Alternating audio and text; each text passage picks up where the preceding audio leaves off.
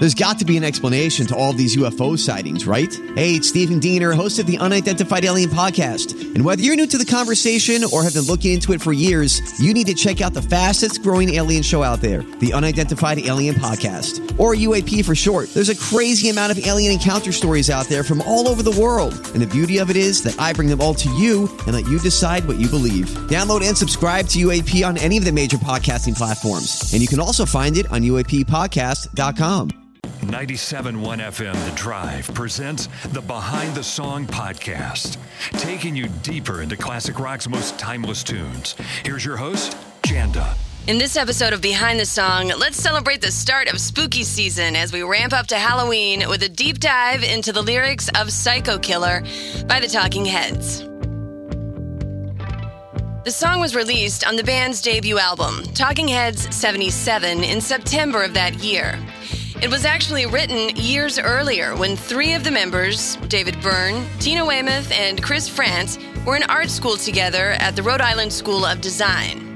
Byrne and France were in a band called the Artistics while in school, and Weymouth, who was France's girlfriend at the time, was encouraged to learn to play bass after the three departed Rhode Island for New York City in '74. She did, and the group was finalized with the addition of Jerry Harrison, formerly the guitarist for Jonathan Richman's Modern Lovers Band. Back in art school, Byrne had begun writing a song that he felt was a response to Alice Cooper, who was all the rage at the time. Byrne's observational take on public figures and pop culture has always been present in his approach to songwriting, and Psycho Killer is a prime example of that. Inspired by Alice Cooper, who was rightly known as the godfather of shock rock, Byrne wanted to incorporate the sense of horror, drama, and paranoia that Cooper traded in, through the filter of the new wave sound that the Talking Heads would become known for. Tina Weymouth, who spoke some French, came up with the French lines in the song, saying that the words she chose were inspired by Norman Bates' character in the Alfred Hitchcock classic Psycho, a schizophrenic murderer, the mild-mannered Norman by day, giving way to the dark urges of his twisted psyche by dressing up as his own deceased mother and killing the ill-fated guests of the Bates Motel. The choice to use French words in the song adds to the overall idea that the lyrics are the inner voices of a psychopath, arguing among his split personalities as his impulses twitch stronger and stronger in his addled brain. The song was written a few years before its release in 1977, but now let's key in on the timeline to the year 1976, when one man started terrorizing New York City with a series of brutal slayings. David Berkowitz, known as the Son of Sam, the notorious serial killer who made 8 separate attacks in the city from July of 1976 to July of 1977, killing 6 people with a .44 caliber pistol and wounding 7 others, usually by walking up to a parked car and opening fire on the victims inside. He eluded police in one of the biggest manhunts in New York City history, and famously wrote letters to the press and the police, taunting them about not being able to catch him, and even giving clues to other crimes he committed, specifically arson. In these letters, he would refer to himself as Sam, the chubby behemoth, and Beelzebub, talking about how he was doing the bidding of Papa Sam, who lusted for the blood of young girls. In a letter purposely left near the bodies of 2 victims, he signed it, "Yours in murder, Mr. Monster." While these letters were initially held from the public, parts were permitted to leak to the press, who publicized the Son of Sam killer on every major newspaper headline. This led to Berkowitz becoming even bolder, writing more letters mocking the police even further, saying that he would buy all the guys working the case a new pair of shoes if they could ever catch him. This went on for a year, terrifying the public, while the police, the press, and Berkowitz played a horrific cat-and-mouse game on a very public stage. Berkowitz was finally arrested on August 10th of 1977 after a would-be victim, Cecilia Davis, escaped after becoming suspicious of a man in a leisure suit who appeared to be following her, holding a dark object in his hand while she was walking her dog. She ran away and was fired on, but the bullets missed.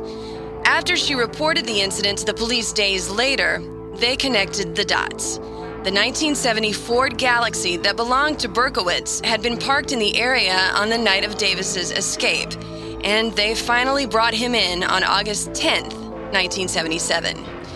In his apartment, they found satanic graffiti on the walls and diaries that he'd kept, with painstaking details about the hundreds of fires that he had set throughout New York City. At his confession, Berkowitz blamed his killing spree on his neighbor's dog, saying that the dog was possessed by a demon and commanded Berkowitz to kill because it needed the blood of pretty young girls. He was deemed competent to stand trial by psychiatrists, and he pleaded guilty. But in one last dramatic act at his sentencing, he tried to jump out of the 7th floor window of the courtroom, screaming that he would do it all again. Years later, he admitted that the dog story was made up, and told his psychiatrist that he'd become a serial killer because he wanted to take revenge on the world. He was sentenced to 25 years to life in prison for each murder, to be served consecutively. He is now in his late 60s, behind bars in New York State. After his arrest, Berkowitz sold his exclusive story rights, and the Son of Sam laws were enacted. The laws require that any profits obtained from describing a crime be made available to the victims of the crime. David Berkowitz is, without a doubt, one of the most notorious serial killers in U.S. history. And Talking Heads certainly experienced this dramatic horror story in real time as citizens of New York City during his killing spree.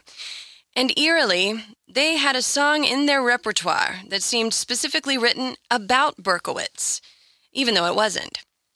On a side note, Psycho Killer is the only song on the Talking Heads 77 album that isn't credited solely to David Byrne. It literally says on the liner notes, all songs written by David, except Psycho Killer, on which David got some help from Chris and Tina. That's key insight into the dynamic of the band, which France and Weymouth, long married now, recently divulged, showing Byrne in a less than favorable light as a very difficult band leader, to say the least. But back in 1977, they were about to set the new wave world on fire with their debut album and Psycho Killer, a song that was uncanny in its timing following the arrest of the Son of Sam in their adopted hometown of New York. It starts with a bass line by Weymouth that is immediately suspenseful, even dreadful. It sounds like a stalker in the night. And then the lyrics go like this. I can't seem to face up to the facts. I'm tense and nervous and I can't relax. I can't sleep because my bed's on fire.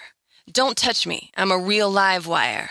Psycho Killer, qu'est-ce que c'est? Fa fa fa fa fa fa fa fa fa fa, better run away. In this introduction, we peer into the paranoia of a diseased mind. With the line, Psycho Killer, qu'est-ce que c'est?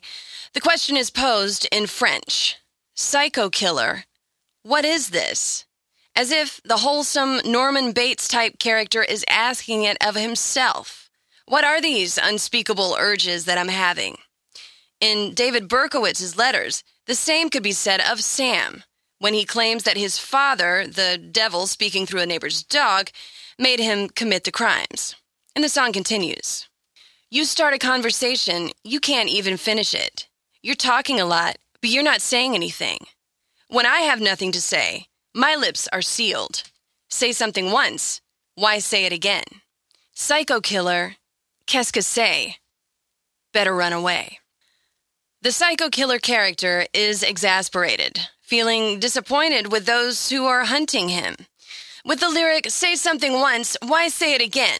One could infer a correlation to the many times that Berkowitz provided clues to crimes in his letters, even providing names of victims, and going on to include other bizarre names for himself, like the Wicked King of Wicker, which prompted police investigating the crime to have a screening of the 1973 horror film The Wicker Man to search for clues. And next in the song comes a verse sung entirely in French. And keep in mind, I don't speak French. Ce que j'ai fait ce soir-là, ce qu'elle a dit ce soir-là, réalisant mon espoir, Je me lance vers la gloire. Okay. Which translates to what I did tonight, what she said tonight, realizing my hope or realizing my dreams, I spear to glory, or I throw myself to glory. That's classic horror story stuff right there for you. The killer believes that he will be made more glorious by his crimes, made famous, which psychologists say that most serial killers revel in the thought of, that the crime will transport the perpetrator from being a neglected castaway in society to someone worthy of a headline. And the song continues as the music ramps up to a kind of tense fever pitch. We are vain and we are blind. I hate people when they're not polite. Psycho killer. Qu'est-ce que c'est? Better run away. The narcissism of the psycho killer, the vanity, the cunning, the single-mindedness, the criticism of others, detailed in just a few lines to end the song. The wrestling back toward the other side of his personality in every verse by asking in French, what is this of himself? And then, ultimately, always being on the run from his own mental illness and deeds, and from his captors. And you could also say that Better Run Away is a warning to his victims. David Byrne said that when he started writing this song, he was listening to Alice Cooper's $1 Billion Babies album, and he thought it might be funny to do something from a killer's perspective, in the vein of Alice Cooper with a little Randy Newman thrown in his words. And it is an odd fact that Byrne somewhat resembles Anthony Perkins, who played Norman Bates in the movie Psycho. Weymouth's inspiration for her part of the song, the French stuff. The thin frame, the dark hair, and the piercing eyes, the neat appearance. In fact, this band of art misfits who did not have the money nor the inclination to sport the rock gear of their CBGB's brethren at the time, like the Ramones, managed to come across as menacing anyhow because of this song. Somehow, David Byrne standing in a tan suit on stage performing these lyrics made the band seem almost more dangerous than the leather-clad rockers in the audience. Add to that the timing of releasing a song that seemed to so closely mirror the thoughts of one of America's most feared killers, particularly in New York, was absolutely mesmerizing to fans. Psycho Killer made an appearance on the Billboard Hot 100 chart when it was released 1 month after Berkowitz was arrested, the only song on the Talking Heads' debut album to do so. It is included in the Rock and Roll Hall of Fame's 500 songs that shaped rock and roll, and they were inducted into the Rock Hall in 2002. Indeed, Psycho Killer became a funky new wave anthem of sorts, banging around in downtown clubs and increasingly on radio stations. This was the quirky, dark song that propelled the band to the top of the food chain in the MTV era that followed. A song rooted in the vaudevillian horror show of Alice Cooper, with a little Alfred Hitchcock thrown in, released on the heels of the arrest of a real-life boogeyman in New York City, became one of the Talking Heads' signature songs. And of course, it's a must for your Halloween playlist. One of the spookiest tunes in all of rock and roll.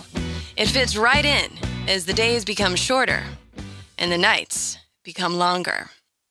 I'm Janda, and this has been Behind the Song. Special thanks to Christian Lane for the music you hear on this podcast. Subscribe on Spotify, Apple Podcasts, Google Podcasts, or Podcast One, or stream for free at WDRV.com Behind the Song or on the Drive app. Subscribe to the Behind the Song podcast on YouTube and see the video episode. Follow me on Facebook and Instagram at Janda Lane Radio and on Twitter at Janda Lane. On the way, another episode about lyrics for the Halloween season from Warren Zevon. And more episodes about the lyrics of classic rock and roll.